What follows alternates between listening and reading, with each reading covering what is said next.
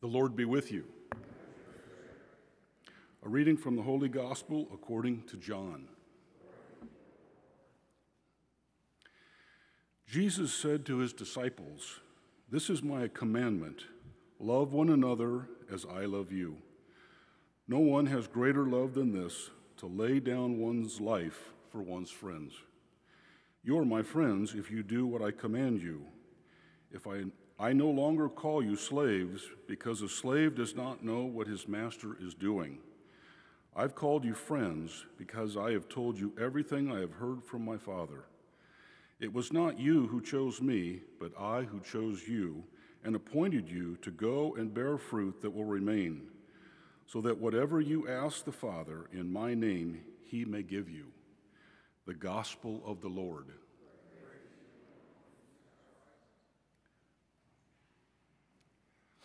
Good morning.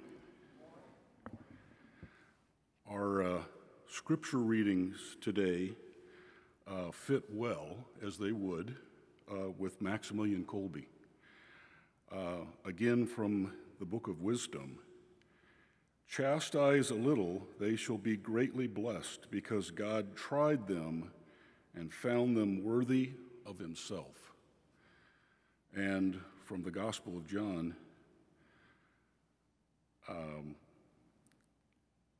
there is no greater love than to lay one's life down for his friends.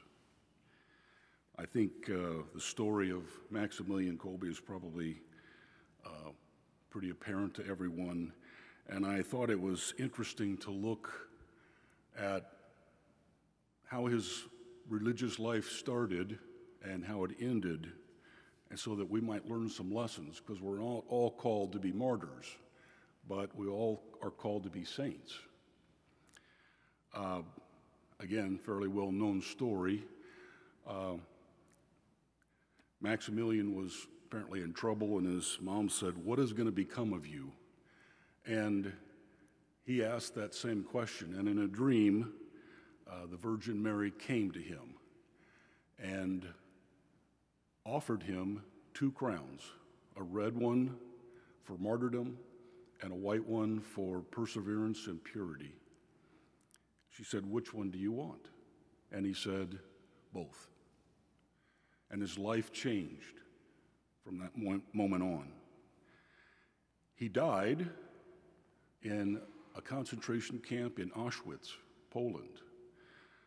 He traded places with a man who was selected to go into a starvation death because of prisoners that had escaped. And he had talked about his wife and children, and Maximilian said, "I'd like to trade places with him."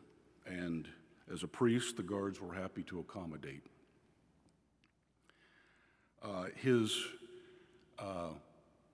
devotion to Mary is well known, and it's fitting that his memorial is the day before the Assumption of Mary. And as I think there are no coincidences, that causes us to look at that a little bit. I thought about a homily I heard years ago about the importance and what we should take as people away from the Assumption of Mary, and that is that this close connection between our body and soul. We all know that our bodies are going to be raised at the end, and we will be reconnected, our soul and our physical bodies. The importance of the Assumption of Mary was that our character, which we hone here on earth, is what is the unique outcome of our body and soul.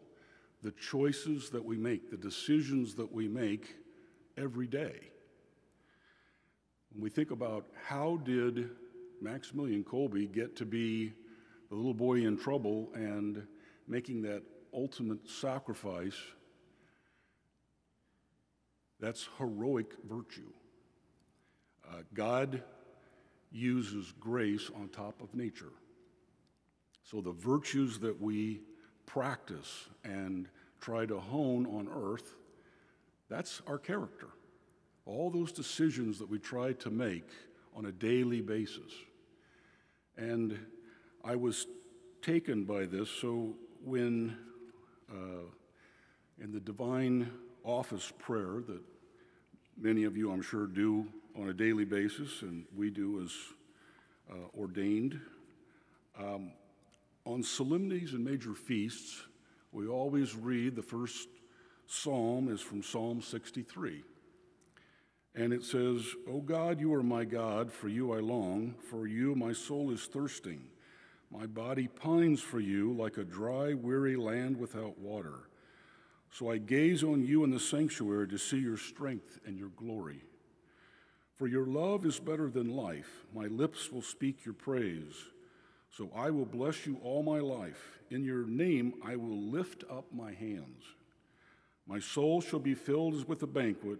My mouth shall praise you with joy."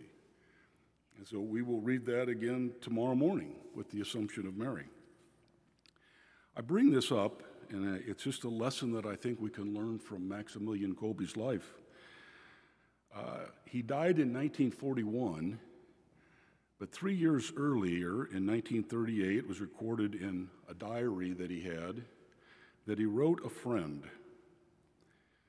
And I don't know what the issue was, but he says to this friend, "The concern is over, isn't it?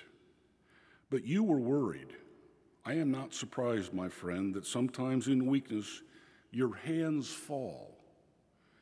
My hands also fell. In such case, the best thing to do is to commit the matter to the Immaculata, to greatly restrain oneself, and do not interfere with the Immaculata, for difficulties which we have turned over to her are no longer our concern." I think this constantly, we're weak. We drop our hands. We forget our praise and our trust of where God is taking us. And then we're back to raising them up. It's a constant process. This is what builds our character here on earth. And this is what we take up to heaven. This constant back and forth and improving ourselves and becoming more committed to our Lord and finding more trust. So when we think about sacrificing our life for our neighbor, it's not always in the ultimate sacrifice of being a martyr, but it is in the sacrifice of us humbling ourselves to think of our neighbor more than ourselves. So with that, I want us to continue our celebration.